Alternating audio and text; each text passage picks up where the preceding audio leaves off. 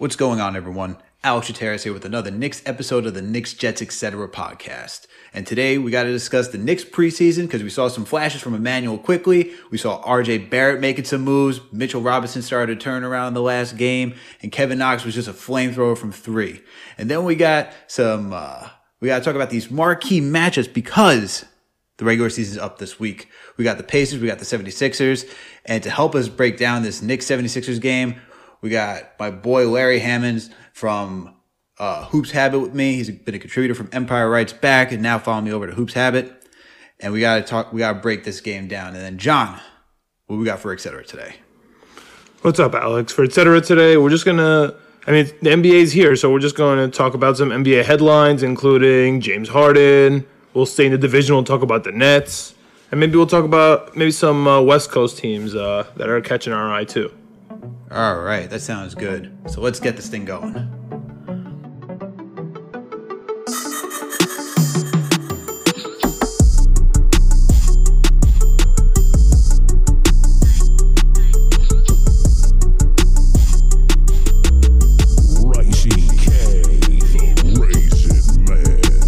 What's going on, everyone? Alex Chateras here with another Knicks episode for the Knicks, Jets, Etc. podcast. And with me, as always, is my buddy, my co-host, my pal, the man with the plan. We got some Knicks basketball this week. I know he's about to go out on the sideline and coach this team himself. John Malika, what's going on, my guy?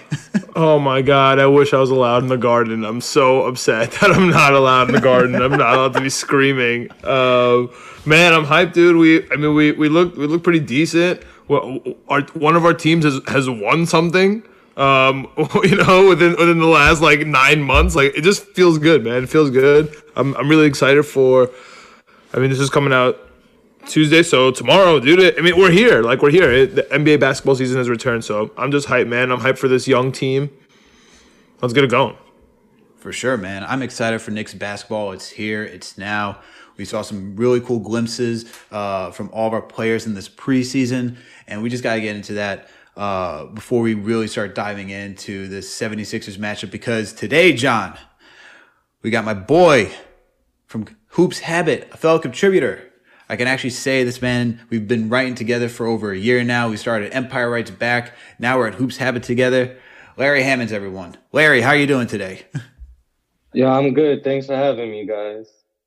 No problem, man. How you been, dude? How's everything going on your end? I'm good, man. I'm just excited for NBA. Just had my fantasy draft. I'm looking forward to kicking butt in that and just ready to write some great articles. I hear you, my man. I hear you. So for people who don't know, Larry, as I already mentioned, he writes for Hoops Habit. He covers the Hawks, the 76ers, and the Celtics. He's been doing some dope coverage over the Hawks and the 76ers and the Celtics, but more so the Hawks and 76ers. He's been focusing on those two teams as of right now. But we're going to get into the 76ers talk because we have the 76ers as the second game of the regular season this week.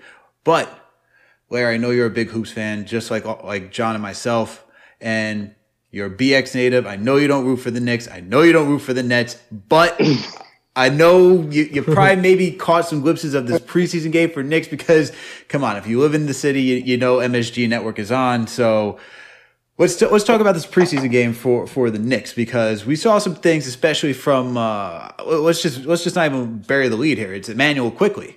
IQ. Looks like we got a point guard for the New York Knicks. So, Larry, I don't know if you caught the game, but there's a few things I want to say. First off, as a New Yorker and a Bronx native, I want the Knicks and the Nets to do good. But the way both organizations were run for so long, it's hard to support them. But both have been trending in the right direction, especially the Knicks. Every single last move they've made since they fired Steve Mills, I have been in support of. They've been doing great. Now, Immanuel Quickley, there's two things I want to say about that. One, I mentioned Immanuel Quickley in one of my articles prior to the draft as a rising prospect and someone that teams need to consider in the first round. Tremendous defender, great IQ, and an amazing three-point shooter. I cannot stress that enough. His three-point shooting, if you look at his combine stats, he killed every single shooting drill. And Jonathan Macri, you had him on your podcast recently. and he said he didn't think that the point guard of the future was on the Knicks roster yet. And I disagree. I think it's Quickly. He's not someone you build a franchise around, but he's the point guard of the future. Shooter, defender, commands the offense. In only 2 preseason appearances, and he's already shown what he's capable of. Oh, that kid is gonna be special. I'm happy for the Knicks with that pick. I think the Knicks had a really great draft, and I'm really happy about Immanuel Quickly running the Knicks. My God, I'm already getting gassed up. John, how do you feel about this? Yeah, I mean, I would love to believe everything I just heard, but don't you think it's a bit of an overreaction? I mean, we've literally played the two worst teams in the NBA. I understand that, but you got to think about this. Immanuel Quickly, his entire life, he was a point guard. He went to Kentucky. Calipari said, "You're not ready." And he came off the bench his entire freshman year. And when he was coming off the bench, he was running off the ball. Last year, he improved so much from one season to the next that Calipari, he forced his hand. Calipari was forced to play a 3-guard lineup. He still played mostly off the ball, but he won Player of the Year Conference Player of the Year. Yep. And he shot, what was it? He shot 39% from 3, it was, I believe, last year. I think he was impressive. It was 42%. He can be a bit streaky from 3-point line, but that boy is special, and he's shown improvement as he goes along. Like, you see continuous improvement. He's shown he's ready. Yeah, I just need 2 things. I need 2 things from any point guard, and so if we're talking IQ, I need 2 things from IQ. I need him to penetrate the offense, right? And if he penetrates the offense, everybody's gonna move, and the ball's gonna move, and that's what happened. So we had point forward Randall game 1, and then once that changed, the game changed. So if he can do that and against real point guards, you know what I mean? Not against, sorry to say, Damian Dotson, like not against him, against an actual team. You know what I mean? Like, what's gonna happen? We're gonna play Ben Simmons. You know what I'm saying? Like, Emmanuel Quickly is gonna bring up the ball against Ben Simmons. Like, that's gonna be tough. So like, I don't want to get too into the hype. Like, my question to you is, are you starting him? Because I'm worried about his defense a little bit too. Are you starting him for the Knicks? I'm not worried about his defense. His defense is the one thing I would not worry about when it comes to Quickly. That's the one thing you should never worry about. If you have your doubts about if he can be a consistent shooter or if he can penetrate against taller guards, that's understandable. But one thing you should never have to question is his defense and his toughness. But like any rookie, I would probably say start him on the bench early. Because you still have guys like Peyton and Dennis Smith Jr. that you got to play up their value so you could get them out of town. Mm-hmm. And let him get his feet wet a little bit off the bench. And then once he shows that he can consistently handle that against tougher talent, like you said, then put him in the starting lineup. But he's somebody that I see playing at least 30 minutes a game at some point this season. Oh, man. Alex, you think he moved in front of Peyton and DSJ and your boy Frank just from these couple of preseason games? I like Frank. Stop! Why is everyone making a thing like I'm like this? Like I'm a Frank. I'm a Frank stan. I support Frank. I want Frank to do well. I know what Frank's level is. Me too. I know what Frank's level. I know what Frank's level is. Okay, but I love what IQ has shown. I think there's a reality between, especially for Knicks fans, and I said this on Twitter in a discussion where we're excited because we haven't had a point guard in so long, and he's a competent point guard, right? Is he the point guard of the future? I hope so. I really, really hope so. I agree with Larry. The things that I don't have to worry about IQ is his defense, especially on ball. On ball, he's got the length. For a guy who stands at 6'3", I think he's got a 6'7" wingspan. On top of that, the only thing I probably have to be worried about is his off-ball defense, because sometimes he does get a little lost. But defensively, I'm not worried about IQ. 3-point, he could be a little inconsistent. The one thing I do like is his floater because he's had that floater for a hot second, and I love He how looks people like are just Penny. roasting- He looks like Penny Hardaway when he's when he's running in and he does that floater. Honestly, I see Penny Hardaway like just in that moment. Like when he does that, I'm just like, tall guard. Like Facts. You know, But another thing to take in consideration, is you want RJ driving to the basket, right? Mm-hmm. IQ is the one guard that can play off the ball. He's the one point guard on your roster that can play off the ball, which also helps. Yeah, no, that's very true. He can play off ball, which is why I think he like how Larry mentioned that he forced Calipari's hand at Kentucky. He's forcing Tibbs' hand right now on the Knicks as being the next guy up. He is. There's no way there's no way you could put Dennis Smith Jr. like out there playing the main point because Quickly has demonstrated that he's done it. You could probably have DSJ doing a little off ball, like little work and just like shifting back and forth. But I think IQ has really kind of solidified that like backup spot. just a note on DSJ. I know he has not been from the preseason games. He hasn't been impressive on the offense for sure. Yeah, for sure, 100%. Okay, he's been for there. sure. No, he's been and let me tell you something. He knows what to do to get minutes. Like he knows his coach, he knows his front office, and he knows his staff. So he in the offseason, he was working out. He did everything they asked. And during the games, he's hustling on defense. Like he's gonna get minutes. You know what I mean? So like keep that in mind. Like keep in mind he like is going to get minutes. What? Yeah. He is going to get minutes. I'm not saying DSJ is completely eliminated from this rotation at all. That's not what I'm saying. What I do think though is that you can't. For Tibbs, I would expect DSJ's offense to come around at some point. We got to be real that he had like one of the worst seasons last year. Am I saying that he's going to be the next like 3-point knockdown shooter? No, but he can attack the lane and do those type of things. He's going to have some offensive game, and I think there's a more of a cap. I think there's a low ceiling / a high floor to what he could be. That's really what it is for DSJ. And for Immanuel Quickley, as of right now, you saw what he did, man. We saw he put up 22 points with 5 assists.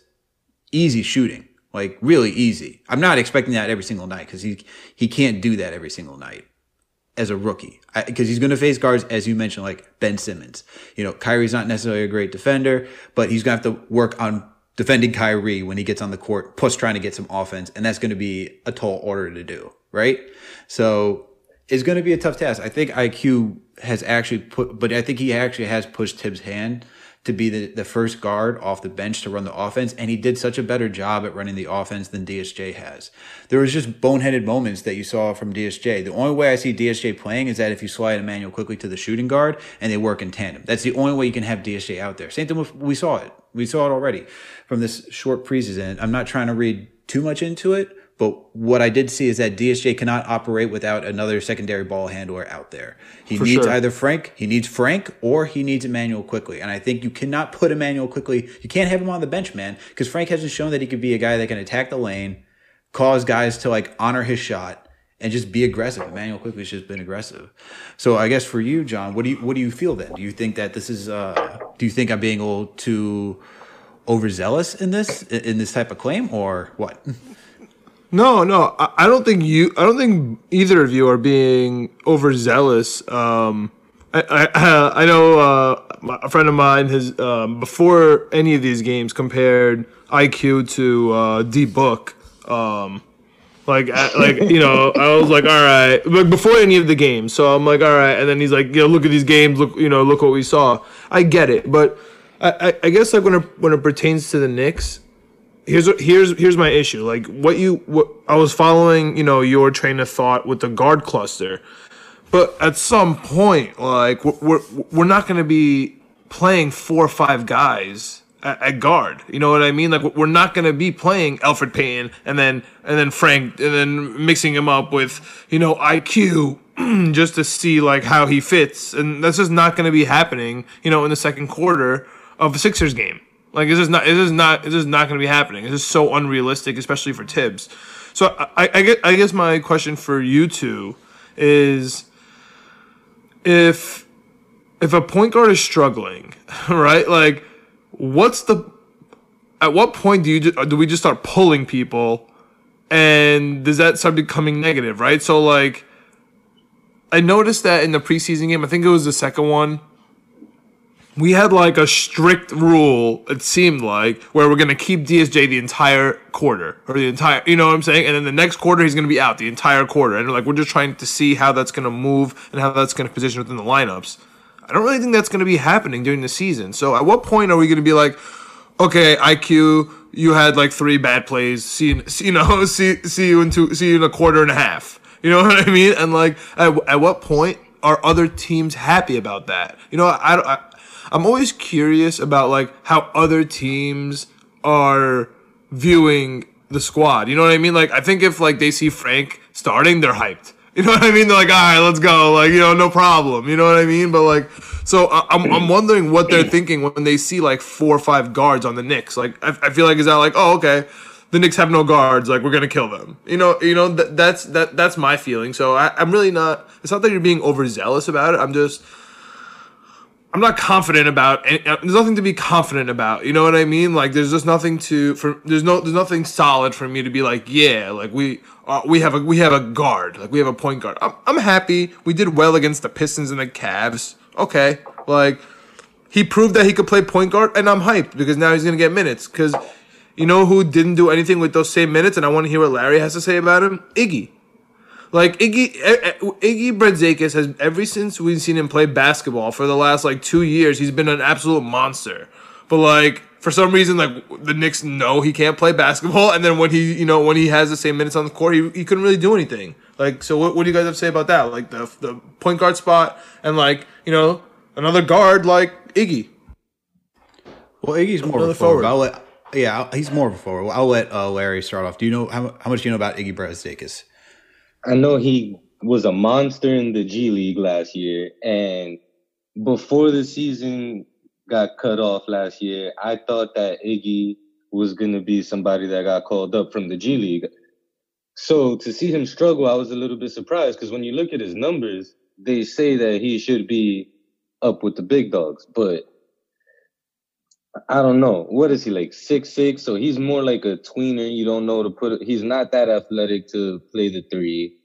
He's not big enough to play the 4, strong enough to play the 4. So it's like, unless he becomes an offensive superstar, he doesn't really have a place, especially on this roster in particular, when you have guys like Randall, Obi, Knox, I guess, RJ.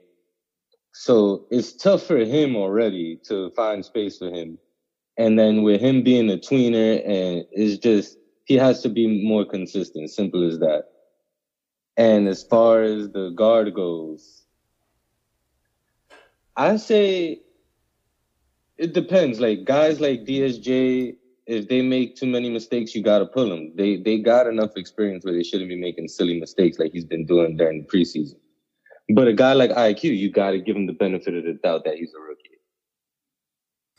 Yeah, I agree with. So let me start off with the guard so we can just wrap up the guard. We'll go on to Iggy, and then we'll talk about some other players on the Knicks, and then we'll get into the Sixers Knicks talk.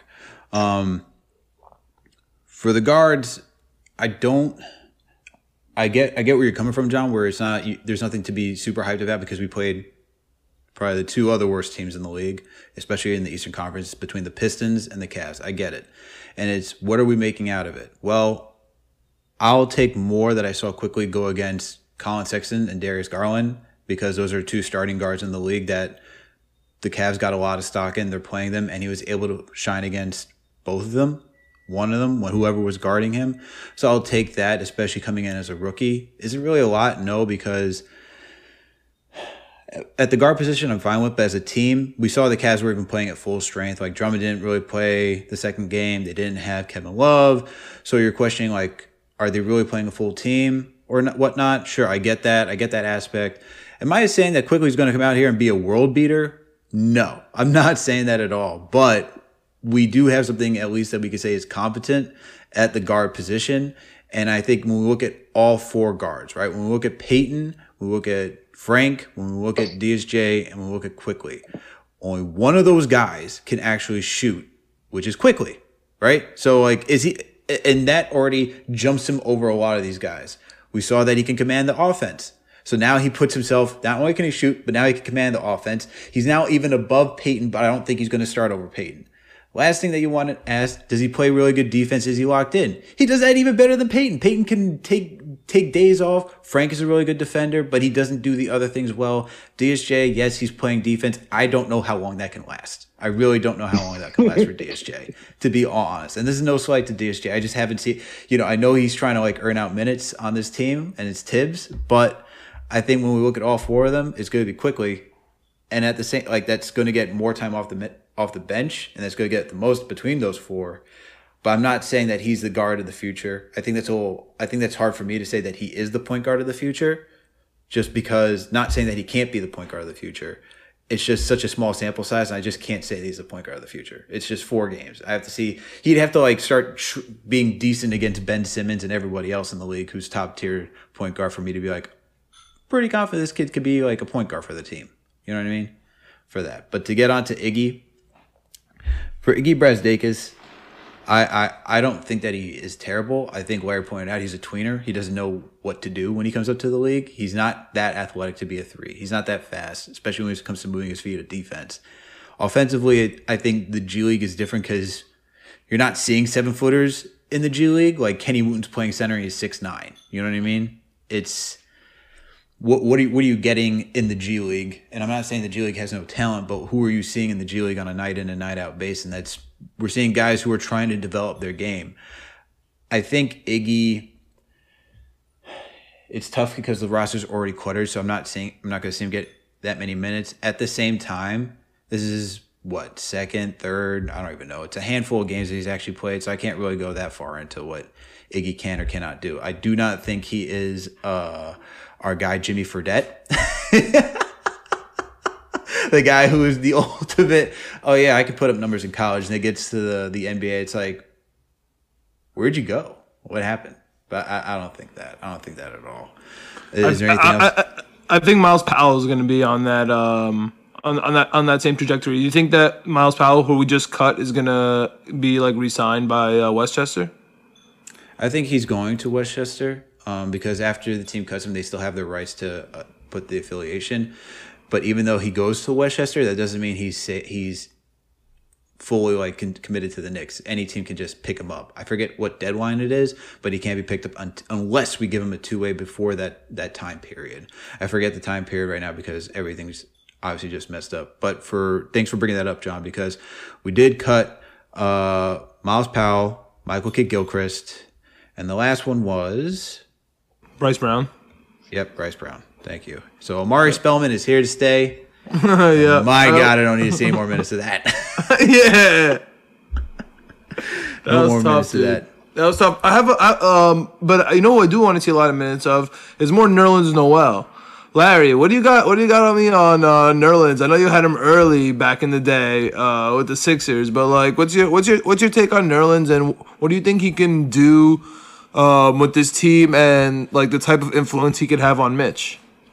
I think Nerlens and Mitch are virtually the same player, so he's the perfect vet to have around Mitch. I think it was a good pickup because now Noel is someone that can teach Mitch how to stay on the court, defend shots without fouling. He's really good at keeping that vertical and just jumping straight up, block shots or alter them without fouling. You used to see that a lot with Tyson Chandler when he was on the Knicks. He's going to do good. I think Mitch played, 30 minutes or something like that the other day? Yep, he played really well. He played, I think, close to 20 minutes without a foul. I think it was 34 minutes he played. I was like, wow, he lasted that long? And I think that's in part due to, obviously, Thibs, but I think Noel plays a big part in that, in his development on defense and not fouling so much. And now you got 2 7-footers who can protect the rim at all times. Like, very athletic, can run the floor. If Noel stays healthy, he's a good addition to the team, especially if you guys find a way to get rid of Randall.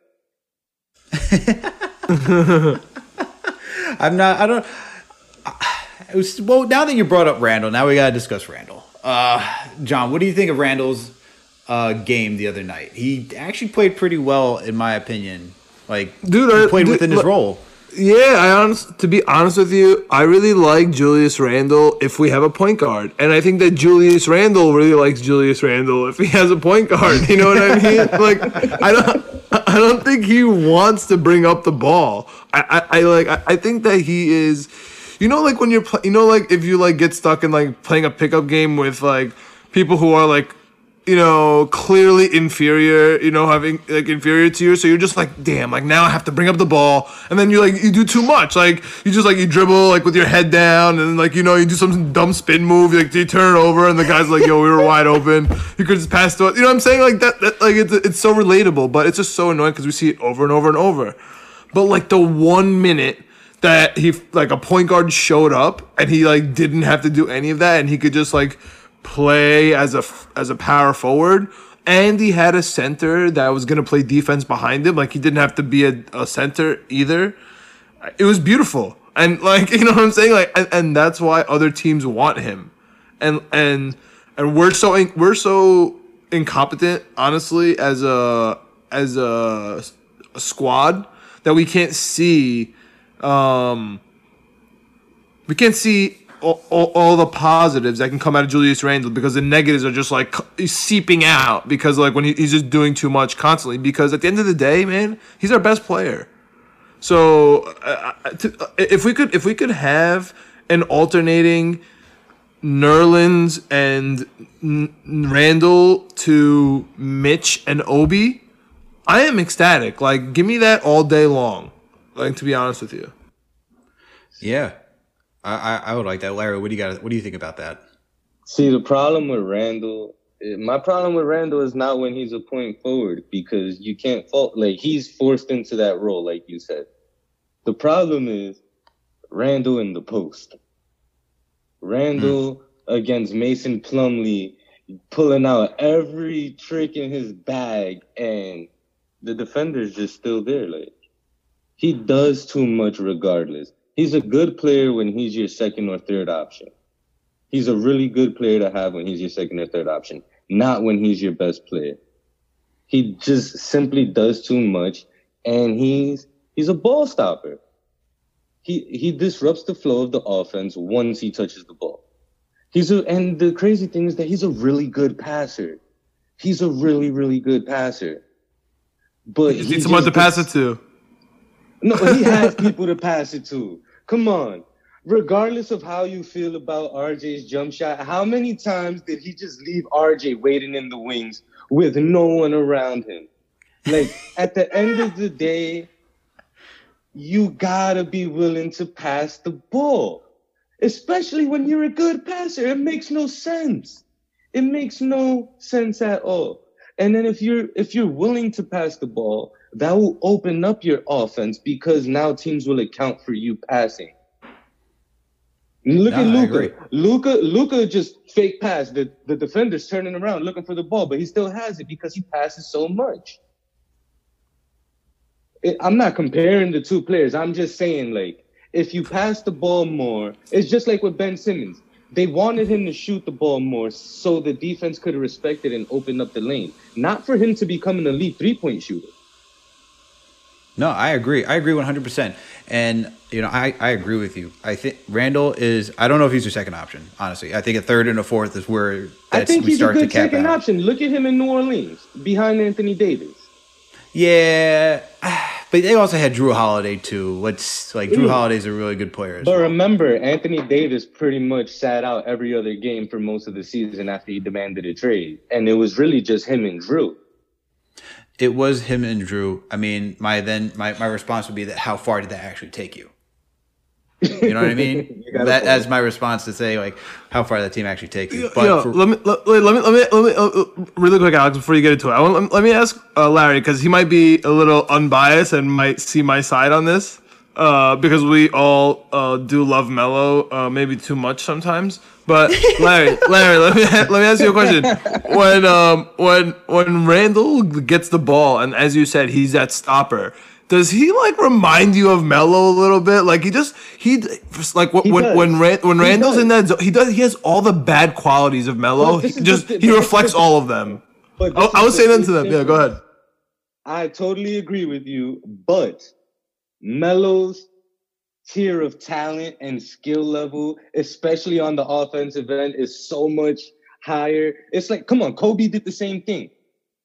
Like, yeah, it makes it okay. Kobe's field goal percentage, it doesn't matter because he's a beast. I agree. But see, Kobe is also with Melo, same thing with Melo and Randall. So it's like, Melo, I'm not justifying it. But at the same time, you weren't as upset as when you see Randall do it. Especially when Melo's giving you 30 points. He won a scoring title being a ball stopper. Yeah, that's a fact. That's fair. Actually, hold on one second. He did not win he won that scoring champ on the best Knicks team possible. He was not actually a ball stopper. Whoa, he was always a ball stopper. He's always going to be a ball stopper. He's a ball stopper. He actually did really well passing that year. I'll give Melo that time. No, he did. No, but see look, Melo's a ball stopper, but during his Knicks tenure, I always said he didn't get enough credit for actually passing the ball. Yes, he likes to ISO, but if you go back, I guarantee you, if you go back and you look at his potential assists when he was a Knick, the numbers are through 100%. The numbers are through the roof. They just weren't scoring. No, 100%. No, 100%. I agree with you 100%. After a while, if they're not scoring, why pass the ball? I get that. But Randall doesn't even give him a chance to not score. He's just like, I'm not passing. And that's a fact.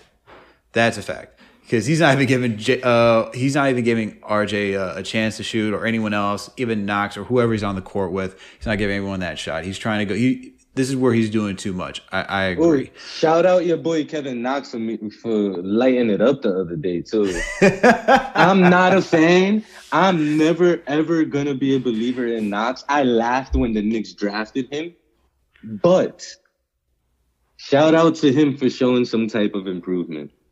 I appreciate it. Oh man, but oh my goodness gracious. Where were we going with this, Randall? Where were we trying to get? Give us your take on Randall fitting in with the team, and like sitting in there before we jump into how good Kevin Knox was, because I'm hyped about Kevin Knox. Okay. So here's my thing with Julius Randle. John, you said it. You said it perfectly. He needs a point guard. He needs to be put into the role. He's really good in the paint, doing some simple moves off a pick and roll, being the roller, going to the lane, getting in position. As a ball handler, I'm actually really impressed how fast he's getting up the court, because he actually is in great shape by the way he's moving in preseason. I was shocked because I just remember that jolly step, just like coming up, just like the side step all the way up to half court. And it's like, okay, here we go. Pass it to Elf, get it back, and do whatever you're trying to do in the paint. He needs someone to help him get set up. He's not a guy like Melo who can set himself up offensively and do what he needs to do. It's a lot of work for him because he has a limited amount of moves. He's not that versatile offensively where you don't know what he's going to do. He can't shoot from three that well. Mid-range is okay. He's really good around the rim if he's there around the rim so he can make his move. But if he has to set himself up to make the move, I don't think he understands where to put himself, backing down and doing all that type of stuff to really get himself in position to do so, because everyone knows it's like, okay, so you're relying on yourself and you're not going to trust your teammates to get yourself in position. But he was actually passing. As like we all know, he's a good passer this past week, and that's what was really helping him open the floor, is that he was passing, getting other guys involved, but I think quickly also helped directing traffic and not just leaving it to Randall, which Peyton likes to do. So if he can do that on this team, I'm happy with Randall. I can actually tolerate Randall on this team if he's doing that type of game night in and night out. But if he's going to go back to ball hogging, looking off people, and trying to be a point forward, like for a quarter of the game, which we don't even need a quarter of the game, here and there is fine. I can move on from seeing that. But if he can play the way he did for the last game against the Cavs, I'll be more than happy with it. But John, let's talk about Kevin Knox. Let's talk about the flamethrower from three. Man, Jesus. Larry's laughing because he's like, come on, man. We saw what he did against the Cavs. Dude was, He was heating it up, man. Heating it up. Where'd he go? He was like 6 for 7 between both nights from 3. I think that was the stat. That was another guy that just needs a point guard. Here's where again I'm gonna get a little. I'm gonna hold the brakes a little bit on Knox because remember last year he was popping threes in early last year, Alex. Like he was hitting shots last year, and I was hyped. I was like, yo, Kevin Knox, he's stroking it. Nobody saw it because nobody cared about the Knicks last year. You know what I mean? But I just hope he stays with it. I'm sure that him having Quickly there and Kenny Payne there just like changes everything for him. You know what I mean? He's just super confident. And instead of it being like, oh, I'm probably going to get traded off this team next year like everybody else. Now he's like, yo, I'm here to stay. Like, I'm here to stay. My boys are here. You know what I mean? And he's like, Tibbs respects me. He's giving me time. Like, it's just like, he's walking into work with some confidence. Like, and he's showing it. So I'm a little weary, but I don't know. Can he play defense? That's the problem. He plays a premier position. Like, he's gonna have to guard the wing. Yep. Can he do that? You know what I mean? And we're now vulnerable at power forward, definitely on the defense, and we're gonna be vulnerable at small forward. You know what I mean? If Kevin Knox is there, like that's tough. Like that's a big gap. It is, and I think for Kevin Knox, I think it's best for him to come off the bench and be playing the 4, in all honesty, than playing the 3 because his agility, his speed is not there for the 3. But I think he's another one that's a tweener because I think they have him like 6'7", 6'8", somewhere around there, and he needs more weight to be at the 4. He did put on weight. I don't know if it's enough to be pounding with guys at the 4, but he's a smidge too slow to be keeping up with 3s, guys who can attack off the wing. But I like what I saw from Kevin Knox. And I think, and Thibodeau mentioned it, he sees the confidence. Everyone's recognizing that this is the year that Kevin is coming into his own, putting on the big boy pants, seeing that this is his time to like shine. And, when you have Kenny Payne there, who was working with him at Kentucky, you have Mike Woodson, who's shooting it straight with him. I think these are the guys that he needed in order to unlock him. And Thibodeau is is working with him too, giving him that confidence to go out there and play his game. But definitely Emmanuel Quickly opened him up. It was, once again, we had Quickly attacking the lane, doing all the things a point guard's supposed to do. And he was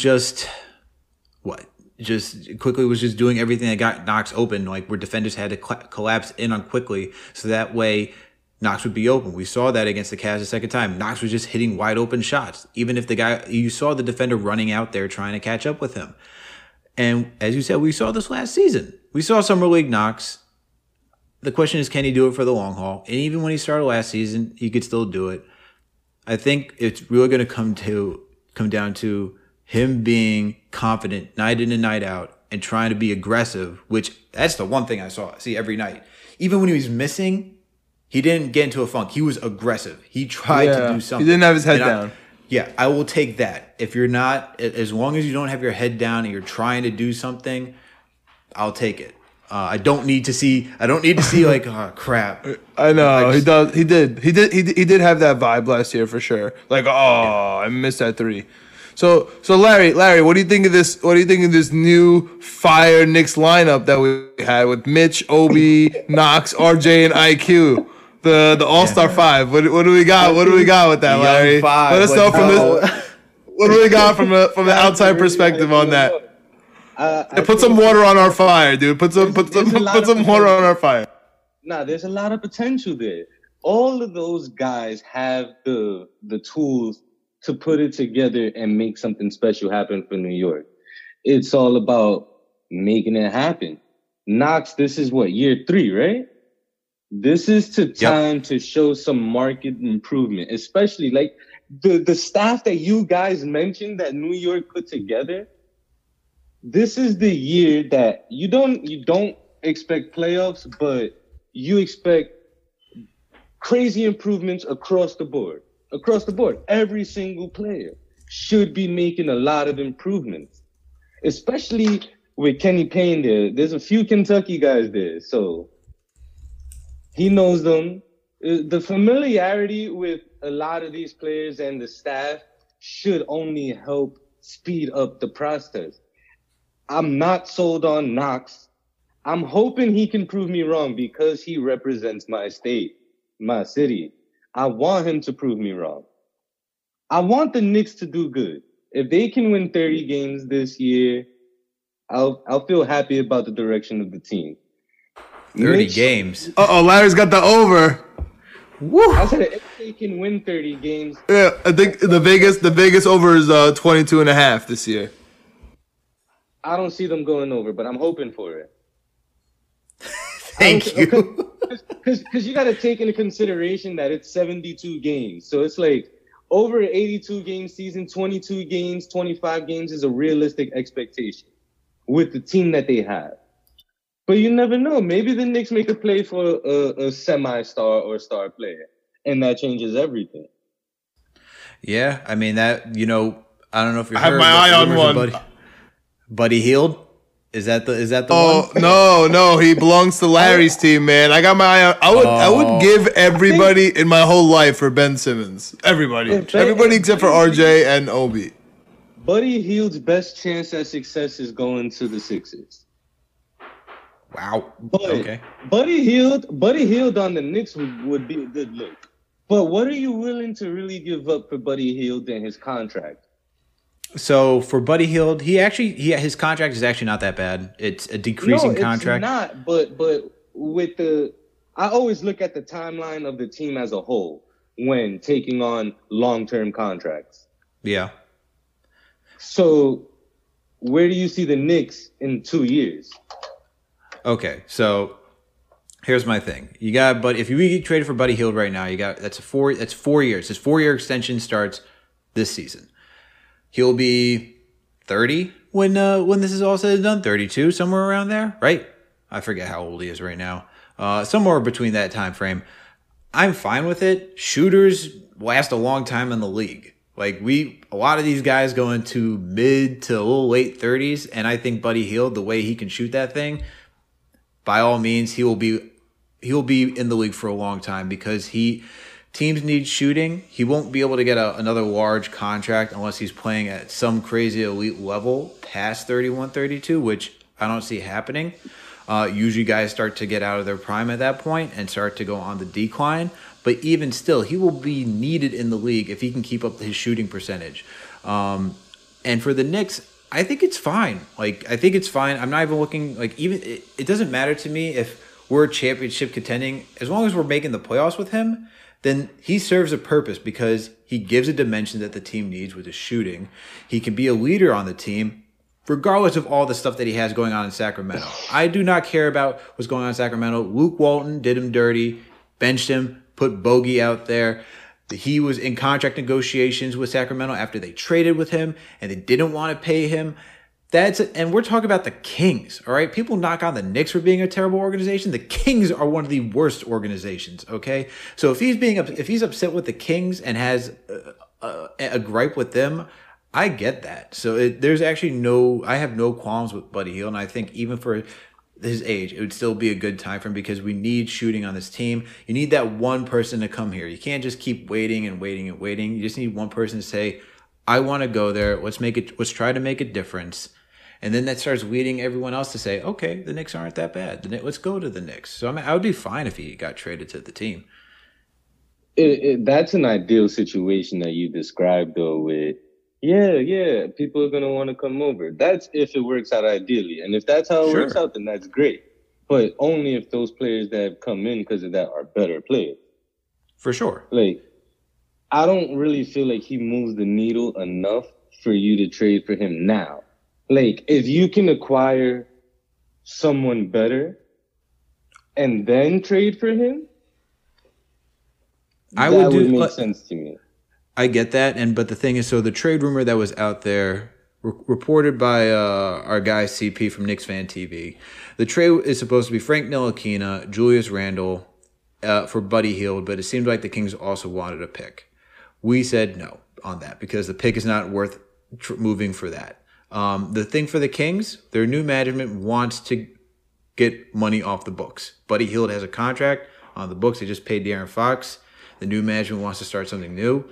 So if they can move Buddy Hield's contract and open up space to take anyone else on, and Julius Randle is only 1 year for them, they have the option to extend him because that's how his contract is set up. And Frank, this is Frank's last year.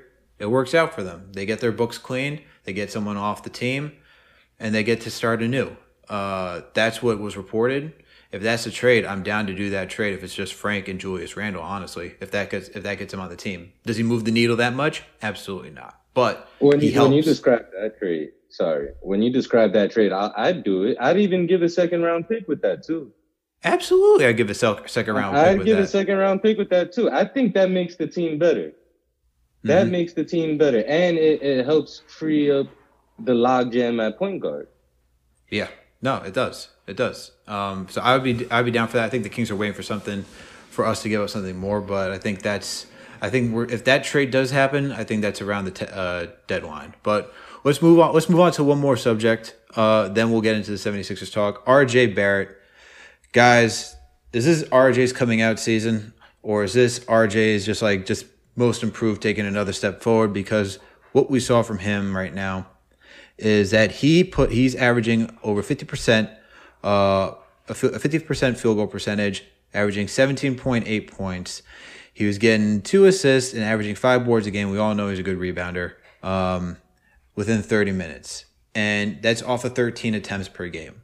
Are we happy what we're seeing from RJ? I like what I'm seeing from RJ right now. Obviously, the 3-point shot, it needs to drop because it's at a starking 12.5%. But I think I like what I've seen from RJ so far. Yeah, dude.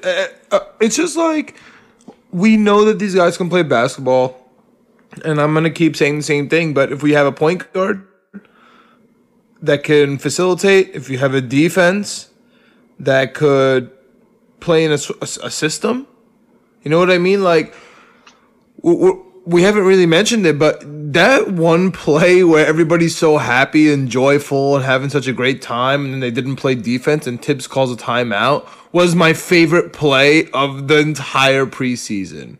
Like, watching Tibbs get absolutely furious when we're up. I think we're up 20 or something, or I think it was 30. We're up by 30. We're up by 30 at the time, and all of a sudden Tibbs was like, yo, you guys didn't play defense on this one play, and he absolutely embarrassed them. He called timeout and just flipped out on the court. That was my favorite play. And so that's what makes RJ better, I think, where he's gonna kind of have to be a man and he can't just play I'm a rookie, I'll just sit down and shut up. You know what I mean?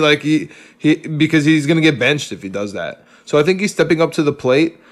And to be honest with you, somebody like RJ, where there was no offseason, he benefited the most. And he showed it so early. He's just yo, I have nothing to do. I have such an opportunity on the Knicks to just be the superstar. He's pissed off about the all-rookie team, which is so funny. Because me and Alex, remember when me and you went back and forth about that snub? We were just oh, he probably doesn't care, whatever. And we're no, this is ridiculous. And turns out he actually does care, and he had the best, albeit versus the Pistons and Cavs, the best 4 games he's had in his life. So I'm really hoping that he does build on it. Yeah, Larry, what do you think about RJ so far? I've been on the RJ bandwagon since Duke. I'm not going to just abandon him because of a underwhelming rookie season. I agree, he was snubbed. As long as he can improve his 3-point shooting and his free throw percentage, he's going to at least be in consideration for most improved player award. The kid has all the tools and he has the work ethic. Most importantly, he has the work ethic and the mental toughness to get better and play under Tibbs. He has a thick enough skin where he can deal with the whole getting ripped on TV for not playing defense on one play despite blowing the other team out. He can take that. He's built for the New York media and the New York expectations. It's just a matter of giving him time to put it all together And then they have to figure out if he's going to be their number one guy for the future or not. But so far, I love his improvement, and I think it's only going to get better as the season goes on. I think so too. I have high hopes for RJ. I know some people have been out there thinking that RJ, the shot didn't show, the advanced numbers didn't show, and honestly, I like advanced analytics to a certain degree because I think in isolated moments they're really good to show like where they need to improve in certain game plans or in certain schemes, right, offensively and so forth. I don't go by that to see, is this kid good? All right, this kid was on a terrible crap team last year, and he still put up 14 points per game. All right, he still grabbed 5 boards, and I think it was 2 to 2.5 assists. That's impressive for being on a terrible team that was bottom, like absolute bottom. Preach, bro. We played well last year. I know he had days where he just like could not hit. Like, he could not hit, like, even the backboard. Like, it was insane. But honestly, like, he was just pissed off, and he had no coach. I'm sorry, Fizdale. You're cool and everything, but, like, we're not talking about how, Mitch had his best game of his career, and the first thing he did, we all make fun of him, that he goes to Twitter or whatever. But the first thing he did was he went to Twitter and he said, take that for data. You know what I mean? Took a shot at Fizdale. So, I don't know. There has to be something to that. Absolutely. I think there was another thing, too, that got posted. I forget where I saw it. I just saw a clip of it. I need to go find it, so don't quote me exactly. But some people thought RJ would be too Hollywood, by the way, because he wore a pink suit. But yet, it was cool that Kevin Knox wore a Fortnite jacket the year before. Come on, guys. Like, I like the pink suit. Let the players show some swag, whatever. Alex is, in fact, wearing pink right now. I am wearing a pink shirt right now, okay? And fun fact, to my cousin's wedding, I wore a white suit with a pink shirt and a white tie. So the pink is in. That sounds fly. That sounds fly. You know what? I went to Mount Vernon to go get that suit. All right, it was a nice white suit with a pink shirt. I was hyped. There's pictures out there floating around somewhere. But yeah, I like RJ. I'm excited for RJ. I think he's going to have a good season. And just to top it off, he shot 86.7% from the free throw line this preseason between 4 games. Kid's going to work. We got to see that translate to 3, though.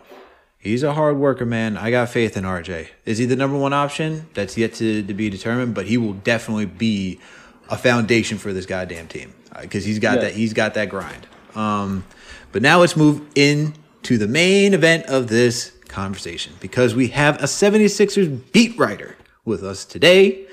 So, Larry, let's start off by asking you this question. How do you feel about the 76ers this season? I'm excited for the 76ers. I hope they don't trade Ben Simmons for this guy in Houston. I really hope they don't do that. That would be a bad decision. But I'm excited with Doc Rivers, and they added some shooters again. Things are looking real good. The biggest problem with them last year was they didn't really have any knockdown 3-point shooters. And they still tried to play like they did. They didn't adjust their game to suit the roster. Now they have shooters again, and it doesn't look like they're trying to adjust the game either. They're just going to play more defense and shoot a lot more. And with Seth Curry, how could you not be excited about the shooting? Yeah, definitely Seth Curry. Seth Curry is a great ad. Also, Danny Green. I know last season Danny Green had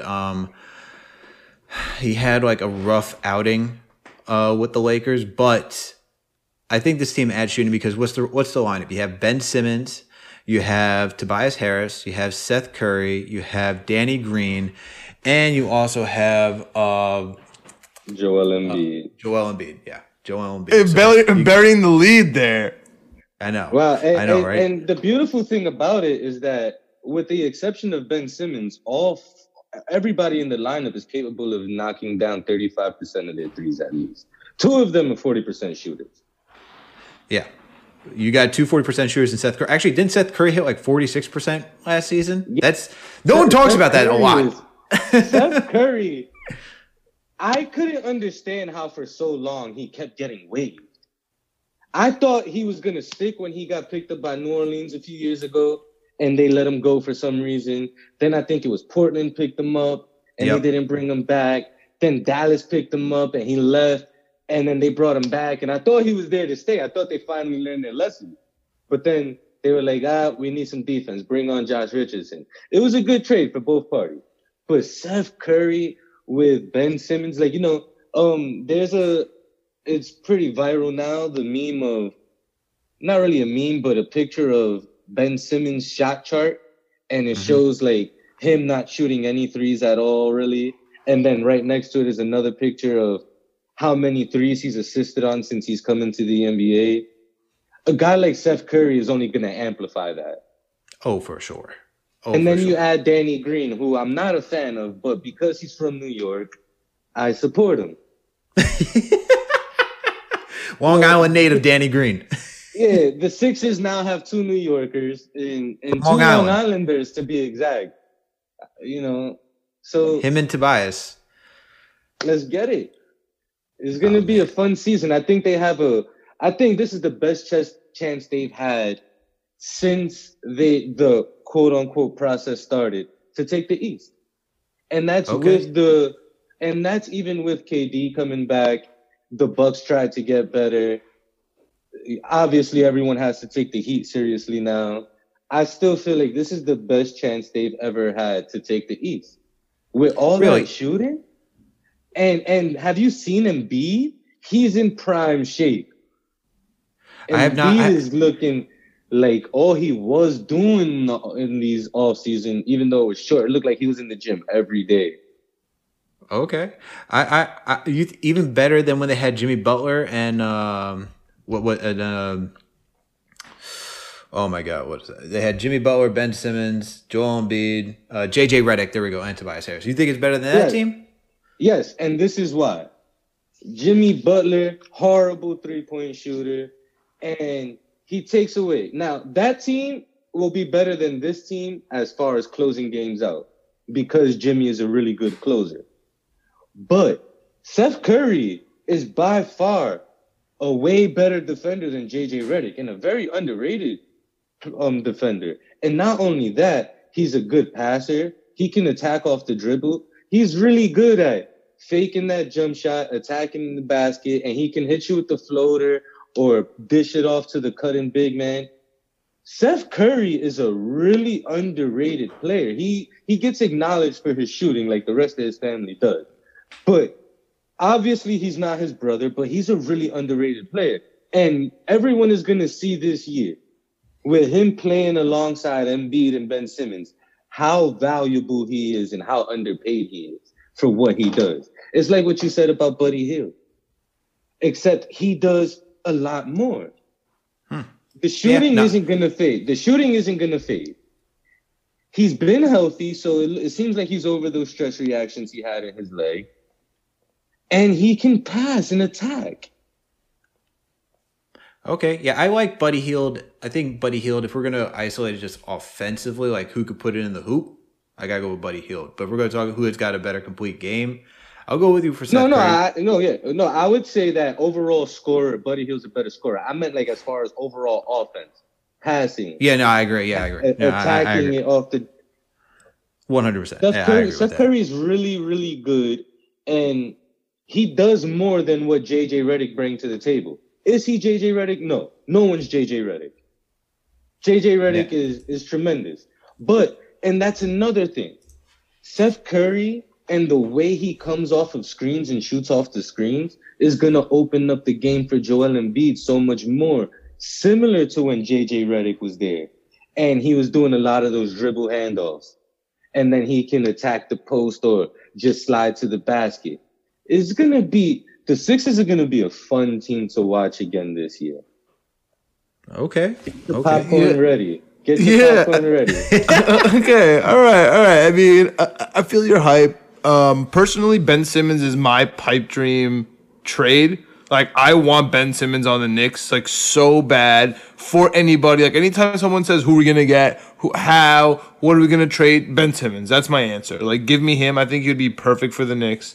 But we don't have to get into that. Just speaking on the 76ers, because The Knicks are going to be playing the Pacers, and then we're going to be 1-0, and then we're going to be staring at the 76ers on Saturday, right? And if we beat the 76ers, the whole world's going to light on fire. So I don't see it coming.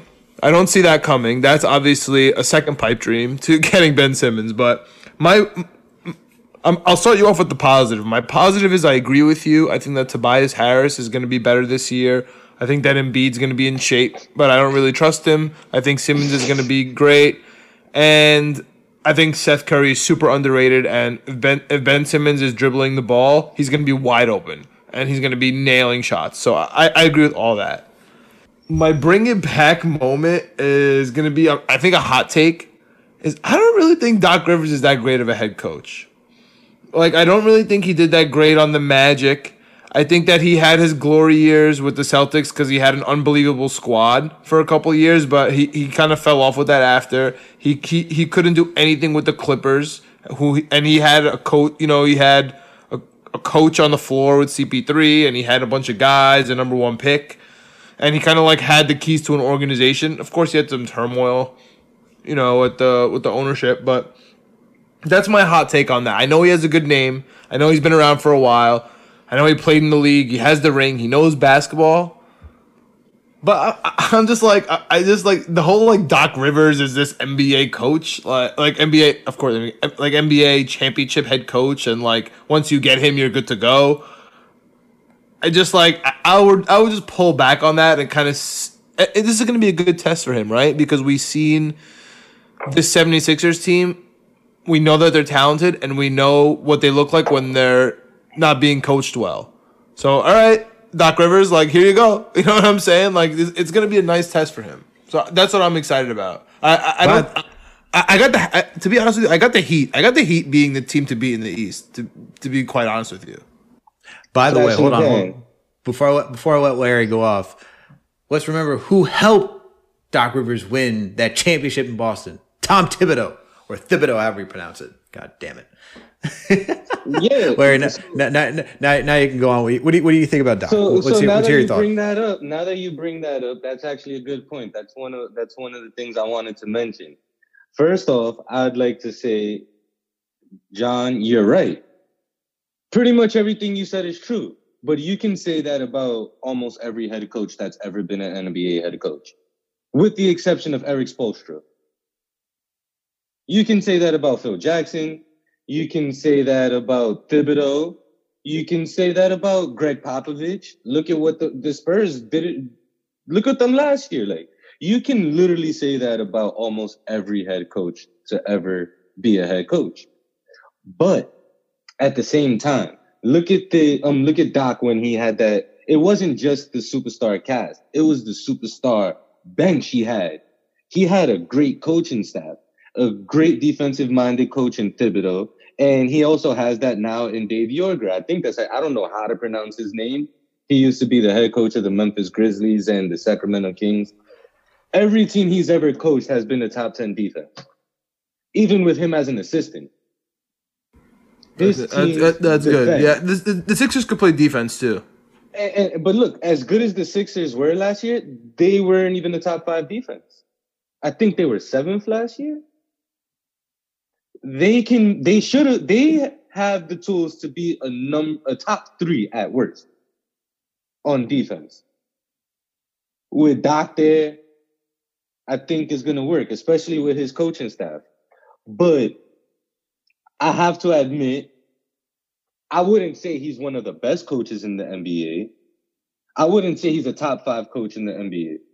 My number one coach in the entire NBA is Eric Spoelstra. He is the greatest coach I've ever seen.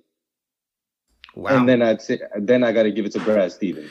So wait, whoa, hold on. If you were going to say Eric Spoelstra is the best coach in the league, okay, now we got to have this conversation. How is the Miami Heat a flash in the pan? How is this a flash in the pan if he's the best coach in the league? Because they don't have the talent to keep up with the Brooklyn Nets and a better Sixers team and the Bucks. But we just see the Miami Heat take off the Bucks? That was last year, yeah. Now they have Drew Holiday. Don't sleep on the impact Drew's gonna make. All I'm right. not sleeping on the impact. Drew Holiday, Goran Dragic's not doing what he did against the Bucks with Drew Holiday there. Yeah, I mean, look at Drew Holiday in the playoffs when he was in the West. I get that, and my thing is not more so on Drew Holiday. It's Mike Budenholzer who doesn't like to who doesn't like to what's the word I'm looking for? Adjust. Thank you. Yeah, he doesn't adjust. He's not the best. He's not a great in-game adjustment. I give you that. He's not. Well, actually, I'd say he's not really good at adjusting from game to game either. Nope. I'll give you that. But it is so formulaic. You gotta give. Look, you wrote an article on how much Thibodeau has improved as a coach and how he's gonna be good for New York. And you shouldn't expect everything. Like, he's not perfect, but you shouldn't expect things to be exactly the way they were in the past. You have to give these guys a chance to change and to prove you wrong. God damn, I hate when this man just throws something right in my face. Holy shit, this man might be an attorney. I don't know what this guy is. I think this guy just worried the shit out of me. God damn. It's kind of right, though. You got a point. I'm not saying he's going to do it. But you got to give him a chance. Look, Eric Spoelstra I say he's the best coach in the NBA, and he started out as a video editor in the film room. Look, these guys, you got to give guys a chance. You just got to give them a chance. Look, Brett Brown was given a chance. He was given multiple chances. And I feel like he took too much blame. Elton Brand didn't get enough blame, but I will never call for a black man's job. Sorry, it won't happen. But Brett Brown was given a chance, and he proved time and time again. And then when you speak to the players, even when the players say they love him, they take a little subliminal shot at him. For sure. No, but everyone that's played for Bud loves him. No, I hear you. Like, I get the Budenholzer effect, and we're going way off tangent with how the Bucks are going to perform. No, it's all good. It's all good. I gave Larry the soapbox for a second. We all had to get that out. Okay, it's all good. But yeah, it's kind of on point. It's kind of on point because we're going to be playing the Bucks. We're playing the Bucks this week. The Knicks slate this week is the Pacers, and then the 76ers and the Bucks. So what's that record for me? That's 1 and 2. Well, what do you guys got on that? Okay, hold on. You're saying 1 and 2, so I'm hoping because you just said we're going 0 against the Pacers. So are you saying we're beating the 76ers or the Bucks? No, we're going to beat the Pacers. Okay, that sounds nice. I do think that it is possible we beat the 76ers because it is early and they're going to be learning and figuring it out and new coach and blah blah blah. So it is possible that we could steal, but I'm not going to say that. I'll say if the Knicks win one out of those 3 games, I will be ecstatic. So give me 1 and 3. I will. You mean 1 and 2? 1 and 2. 1 and 2. Yeah, I will go. Yeah, I can go 1 and 2. I can go 1. I can see us being the Pacers. I can see us taking the Pacers because I think we got the better centers between Nerlens Noel and Mitchell Robinson. I think. I think our front court is better than the Pacers at this point, especially if they played like the way they did against the Cavs. I think we'll make it a close game. And we played the Pacers close last season too, even with probably like I would say with whatever it is we did, whatever we had, and we won a game last year. So I could see us being the Pacers. I can't see us being the 76ers just because it's Joel Embiid, and I can't see Mitch or Nerlens being able to keep up with Embiid just because of how he is in the post. And it's Ben Simmons, so whoever has to guard Ben Simmons, that's just a task for him. And I don't think our three-point shooting is necessarily there yet. A defense against three-point shooting is there yet. So I could see Sixers doing it, and then it's just the Bucks that we gotta go up against, and that's just a wall. So I agree, 1 and 3. Larry, what do you got? I'm gonna say 0 and 3. Okay. Your best chance to pull a victory, like you said, is the Pacers, but I think you lose a close game. Okay. Coming out the game, it's going to be. I don't think any of the games will be a blowout except maybe the Sixers game, and the only way that happens is if Joel Embiid wreaks havoc on Noel and Robinson, That's the game I'm most looking forward to of the week out of any of the NBA teams. Just as like a fan of the game and watching the game grow, is I want to see how Mitch, like you said, I low key root for I low key root for the Knicks' success. I'm never gonna call myself a fan, but I want them to do good, and it's gonna be interesting to see Mitch. And Joel Embiid is the best big man at drawing fouls. So can Mitch stay on the court? Yeah, I agree. And then Noel is good, but Joel Embiid is practically impossible to stop in a one-on-one situation. So it's going to be interesting to see how the Knicks play that game. That's the only game I see as a chance of being a blowout. With Thibodeau, he was in Minnesota, even after Jimmy left, like, they lose. The teams can lose a lot when he has bad teams, but they keep the games close. It's the fourth quarter that everything goes to hell. So I think that the Knicks have a chance to come out of this 3-game series 1-2, but I see more of losing the game down the stretch and walking out 0-3. Okay. All right. Well, I hope you're wrong, Larry. I hope you're wrong, man. I hope I'm wrong. I want them to do good. I'm just not 100% sold yet. I hear you. So we all got, John and I got 1-2. Larry's got 0-3. I think we're right on the mark. It's going to be somewhere in between there. Yeah, I like this. All right. I think that covers it for the next segment of this podcast. So we're going to take a quick break, and then we'll come back for our etc. portion of this podcast. All right, everyone, and we're back from the break. And now we got the etc. portion. So, John, what do we got for etc. today? What's up, man? I mean, basketball's back, and there's just so much going on in this league, as usual, right? We got James Harden turmoil in Houston, and that's going to cause ripple effects throughout the league if anything moves there. I know that Larry was talking. He doesn't want him anywhere near his team. Nets fans seem to not want Harden on their team. Neither do the Nets organization, kind of. Do you guys see Harden moving before the deadline this year? I think he does get moved this season. I can't. Larry, was it you that said he's going to be on the Rockets at the end of the season? Yeah. I actually just put an article out a few days ago and made that was your article. Doesn't get traded. Exactly. Yeah, I know. That's why I knew Alex was does think Harden is gonna get traded. So that's why I want Alex. Like, what do you think is gonna happen to Harden? I know Larry has a way different position. He has kind of a hot take.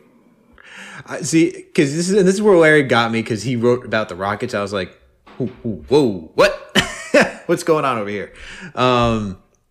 So for me, I think he has to move, because you can't let an unhappy star just ruin the culture, whatever is left of that culture in Houston, and just pull this organization down where it's just, I don't know. It's tough. You can't have someone who's just a malcontent on a team who doesn't want to be there and then expect his team to do well when he's not even going to give his full effort in there. And the way that the Rockets allowed Harden, especially under Daryl Morey, to just do whatever he wants, whether it was like, okay, if he doesn't feel like practicing today, he can go, the practice was canceled for today, he can go travel wherever he wanted to. When he did want to practice, they practiced. They stayed another day later in the city because he wanted to check it out or whatever. And, this is especially the big conflict that they had between him and Russ. And I think it was Tim McMahon at ESPN who documented this, who was talking about the conflict that they had, which is Russell Westbrook is such a nitty-gritty type of guy when it comes to his routines. The man leaves his house the same day, parks in the same spot, does the same thing every single day, and is just meticulous with his workout. James Harden obviously is a prolific scorer. He's really good. Not just really good. He's excellent. He's one of the top players in the league, top 10 right now. And it was just too drastic of I guess, of lifestyles, practice, work ethic, whatever you want to call it. And I think the Rockets, they need to clean it. They can't leave it. They can't have a functioning team with someone who's just going to be upset and wants to do everything that he wants to do. You're just going to create a divide. So that's why I think he has to get moved. And I think the team that's going to do it is the 76ers. Sorry, Larry. And I think they're going to do it because one is Daryl Morey. And I think Daryl Morey is willing to trade anything for anybody. And I think Daryl Morey is going to just... he's going to move Ben Simmons, and I don't trust GMs. I don't trust Daryl Morey. Daryl Morey is the number one guy who's like, the next day, traded Chris Paul. Everything was fine with Chris Paul. Nothing's going wrong. No, they're fine. They talked it out. They hashed it out. Da-da-da-da-da. Hey, Mike D'Antoni, we just traded Chris Paul to OKC, and we brought in Russell Westbrook. And you saw D'Antoni's face. He's just like, what? Why? So I think it's going to happen to the 76ers. I think he needs to get moved. But Larry, I want to hear why you think, because you wrote about it, but I want to hear it now. Why do you think James Harden's going to stay in Houston? And you already said you don't want him on the 76ers. I want to hear why you don't want him on the 76ers. And I want to hear what's going to go on with if the Nets are going to make this trade too. All right.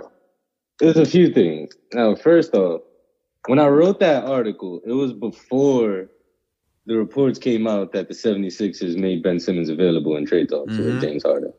Yep. Now, had I known that, I probably wouldn't be sitting there writing James Harden isn't going to get traded. But at the same time, that's why it's a bold prediction, because everyone expects him to be traded. Now, my thing is, most teams aren't going to be willing to give up a player like Ben Simmons not every team has a player like Ben Simmons, but you understand. Not many teams, especially the teams that he wants to go to, are willing to part ways with the type of talent and the amount of draft picks that the Rockets want when they don't even know if this guy is going to re-sign with them when the contract is up. Now, for the Sixers in particular, for me, it just doesn't make sense. As great as as James Harden is, Ben Simmons hasn't even scratched the surface yet of how good he can be. And he's almost a decade younger than him. And even when he's under contract longer, he's way younger. And even when at Ben Simmons' highest paid the most that you have to pay Ben Simmons over the entirety of his contract is still less than what James Harden be getting throughout the rest of his contract. And once he signs his next contract, it's going to be even more, obviously. But he has this year and then next year where he has to play for the Rockets if they keep it. And then after that, he can opt out. Now, I can see the Rockets holding out and trying to get the absolute most that they can, as they should. It's James Harden. You can't just give him up for shorts just because he doesn't want to be here and he's ruining the culture. At the end of the day, you still have to get as much as you can. Because with players like him, you can't really say, oh, this is fair value because he's so great. You have to get as much as you can. Yeah, but do you think his trade value might go down if he plays poorly with John Wall? He won't play poorly with John Wall. I don't think that he'll play poorly with John Wall. He didn't play poorly with Russell Westbrook, and John Wall's a better shooter than him. He's not an elite. Not an elite shooter, but he's a better shooter, right? That's fair. And now they have like when you look at the Rockets roster around James Harden, with the exception of point guard, let's take John Wall and Russell Westbrook out the equation for a second. When you look at the supporting cast around James Harden right now compared to the end of last year, it's much better. Trading Capella was a big mistake, but they had to because Russ can't shoot. If they had a healthy John Wall last year, they keep Capella. Now they have Christian Wood, and he can actually shoot too. So he's going to attack the basket and shoot. The Rockets are a good team. Everybody's counting them out, but I think that's mostly because of the dysfunction surrounding James Harden. On paper, the Rockets have a decent team. And then when you add James Harden and a healthy John Wall and possibly a healthy DeMarcus Cousins, come on. What makes his value go down? Well, I wouldn't even really say his value go down. When Houston loses leverage is if he's on the roster next year. Because now your only real selling point with the leverage is the fact that the team, even if he doesn't re-sign an extension, the team has him for a year and a half, 2 years. Next year, that's it. That's why I wrote in the article, the clock is ticking. They have to be methodical about this. You want to get the most you can. And you have to take into consideration that if you hold on too long, you lose your leverage. But at the end of the day, if I'm running a franchise, leverage or not, I'm not trading a player of his caliber unless I'm getting a good haul in return. And I'd say, screw your wish list. I'd call a team like Atlanta and see what I can get from them. A team like Sacramento, a team like OKC. They have players and assets. Who cares what his wish list is? He didn't treat you with respect. Don't treat him with respect. Yeah, I mean, I kind of alluded to it in the early question, but I think the best haul is Brooklyn. You give me Spencer Dinwiddie, give me Karis LeVert, give me Jared Allen. You're gonna sign Dinwiddie on a bird right deal. Like you're gonna be good to go with those three guys. And as you mentioned, you got Wood, you have Wall there on a big contract. Like that seems to me like the big haul. And it would be great for us, right, as Knicks fans, because the Nets would be worse. And I think it would be great for it would be great for the Rockets, man. They would be like in a full actual rebuild. The team that nobody talks about is actually your team, though. You don't think the Knicks could give up a good? The Knicks could get him. No, the Harden absolutely does not fit on this Knicks team. Like to be honest, the only person that really, truly fits on this Knicks team that is rumored is Ben Simmons. He plays defense. He's a point guard. He could be big in a small lineup. He can fit with Obi. He can fit with RJ. You know, we have like, we kind of have some players we can like get rid of. We have some assets like the Dallas picks, our picks. Like, you know, we kind of have these things that if things are going wrong in Philly, and Harden is too much for Morey, because I'm sure that the Rockets don't want to give Harden to Morey for whatever reason. You know what I mean? Like they just like they want to fleece him. You know what I mean? Like they don't. You know. So if that deal falls through and Ben Simmons is not working out in the 76ers, I'm hoping that the Knicks can actually scoop up Ben Simmons. Like that'd be my best fit. But it's funny that you mentioned the Hawks. I know that you're writing for the Hawks. The Hawks are one of those teams that I know me and Alex were excited about. We talked about a couple episodes ago for League Pass purposes, because they were always the underdog team, right? Like the team that was like, oh, super underrated, super underdog, and like you just want to watch Trae Young and like kind of see what he can do with those guys, like just a bunch of gritty dudes. Now they kind of, and they had Vince Carter back in the day, right? And like now they kind of feel like they're like the hype team, but even though, and now I'm kind of being more bearish on them, where I'm just like, I really like the Hawks and they're aesthetically pleasing. I'm excited, but I feel like they're not going to play any defense. Like what's going on with the Hawks this year? I disagree. I'm on the hype train. I feel like part of you bearing back is because so much overhype. Now you feel like you're not being realistic anymore because there's so much hype. But I think they will play defense. Have you seen? I don't know if you've watched them in the preseason. They haven't been great. They've been getting off to a lot of slow starts. But those middle quarters and like the beginning of the fourth, before they just throw in everybody else that's not really going to play during the regular season, they're playing pretty good defense and giving a lot of effort. With Capella there, with Bogdanovic, he's not great, but he gives the effort and he has the size. And Cam Reddish is a really good defender. I think they're gonna play good defense. They won't be. I don't see them being a top 10. I'm hoping that they can be somewhere in the middle, because last year they were ranked I believe either 27th or 30th last year in defense. So if they can be somewhere in the top 15. I think they'll be fine. I'm actually working on an article for bold predictions for the Hawks. And I think that as part of me being on the hype train, I think they're going to have multiple All-Stars this year. They have enough talent on the team. When you look at the West, when you look at the East and who's there, and then there's that whole front court, back court thing, is you don't have to worry about positions. when you see a guy like Capella who's gonna get you a double-double, he has a chance to be named a reserve. Young, I'm pretty much locked in as the all-star starter at guard. And then you got Collins, who would have been a starter if he didn't get suspended last year. He has the numbers and the highlights to be an all-star. So now with Gallo destroying defenses, the former Knickerbocker, Danilo Gallinari coming off the bench. He's been a starter his whole career, and he's put up great numbers with efficient shooting numbers. Now he's going to be killing defenses all season. He's killing bench players. He's going to be playing against bench players most of the time. He'll probably close out games and end up playing against starters. But this guy's in line to win Sixth Man of the Year and finally make an all-star appearance because somehow he hasn't made one his entire career. I'm all hyped up for the Hawks. I think that they're going to do, even with all the hype, I still think that in the standings, they're going to do better than a lot of people expect.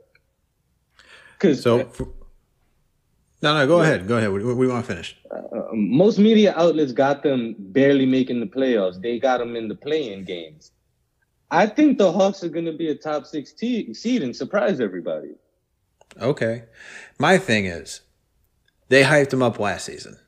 I heard it all last season. Trae Young's going to do it.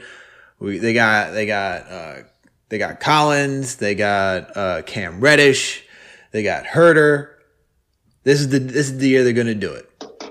Okay. And then they didn't do it. And we saw they were just abysmal on defense. They put up a lot of points, but they were just abysmal. We do this. I feel like we've done this a few times with the Hawks where we just hype them up and it's like, okay, this is the chance. This is the chance. This is the chance. And for me, I just need, they're going to be a better team. Absolutely. The East, I think, has just gotten better. And everyone's hyping them up to make the playoffs. Like they're going to be this playoff contention team. But I think the East has just gotten better where I just don't see. I can't buy it yet until I see the product. So I'm hesitant to be so bullish to be on that train where it's like, yeah, the Hawks are going to be really good this year because Trae Young and they got Rondo now. They got Gallo and everybody else. And Clint Capella's now going to be healthy for the season. And let's see what they can do. I'll wait. I'll wait and see. I can't get onto the hype. I know you're ready to see it, Larry. I know you're hyped about them, but I get it. I am too. I am too. I am really hyped about the Hawks. I don't believe, but I'm hyped. Look, I understand what you guys are saying, and it's warranted. But at the same time, what you said about last year, right? Trae Young's gonna do it this year. Trae Young almost averaged 30 and 10 last year as a sophomore in the NBA. Like, give him his credit. Secondly, Collins was suspended for 25 games. He only appeared in 41 games last year. Kevin Huerter was hurt a lot last year. Kevin Huerter played what? 40-something games? He didn't even play 50-something games. He didn't play that much. Cam Reddish, after he got drafted, he got sports hernia surgery. It took him a little while to be fully healthy. And if you go back and look at the numbers, towards the end of the season is where you really started to see that improvement from Cam. The Hawks won 20 games last year, dealing with a bunch of injuries, a bunch of trades, and the only real bright spot was Trae Young. Now you add in Chris Dunn's defense. You add Gallo scoring. You add Bogdanovich's scoring and playmaking. Mm-hmm. You add Clint Capella's defense and rebounding. I understand your caution, but understand the hype. This is different. This is different from when they had Paul Millsap and Kyle Korver. This is different from when all you had was Trae Young last year. There's reason for hype. Okay. And I'm actually laughing that we brought up the San Antonio Spurs of the East, Kyle Korver. Oh my God, that team with Paul Millsap, Al Horford, and they had 3 All-Stars. They did have 3 All-Stars. Not taking that away. They had 3 All-Stars. This team has the potential to do the same thing.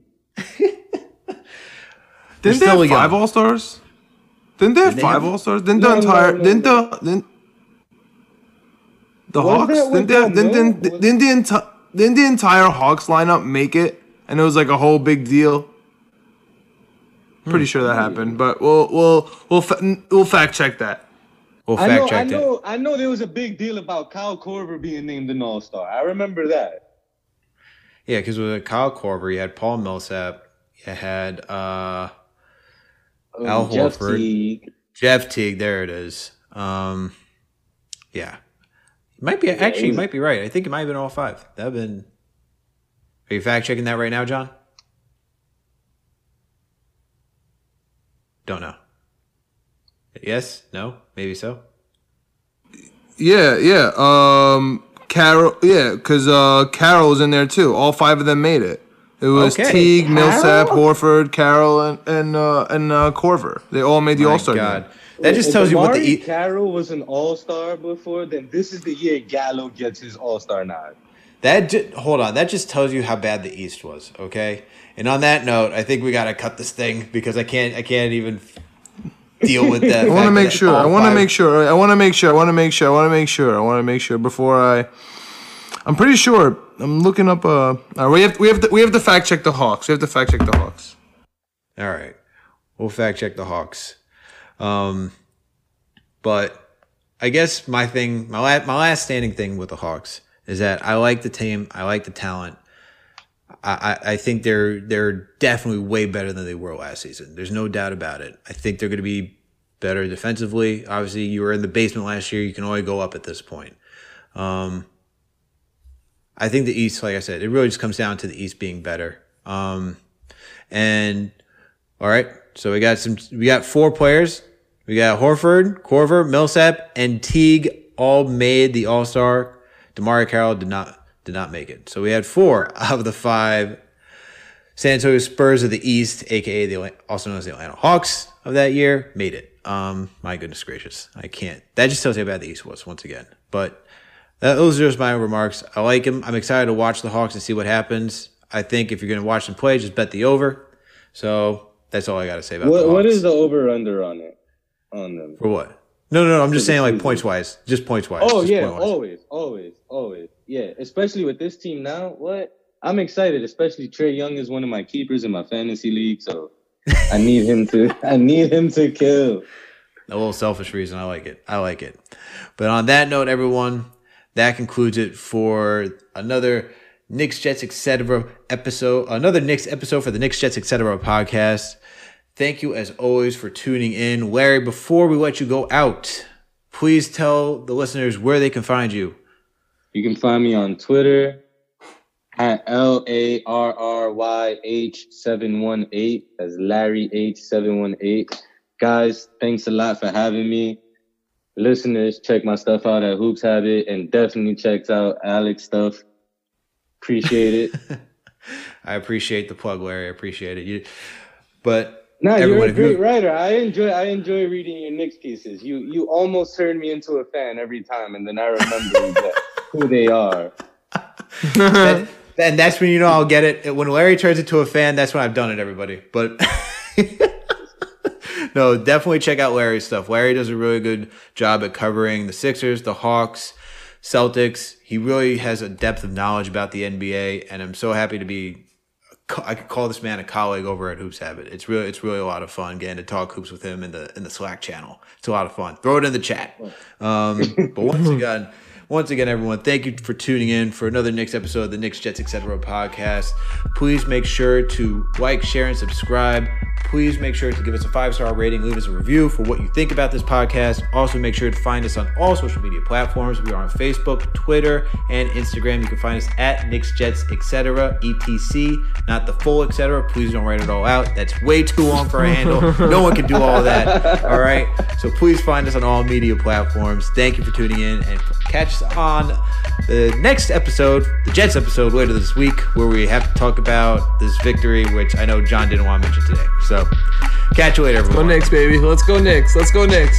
Let's go Jets.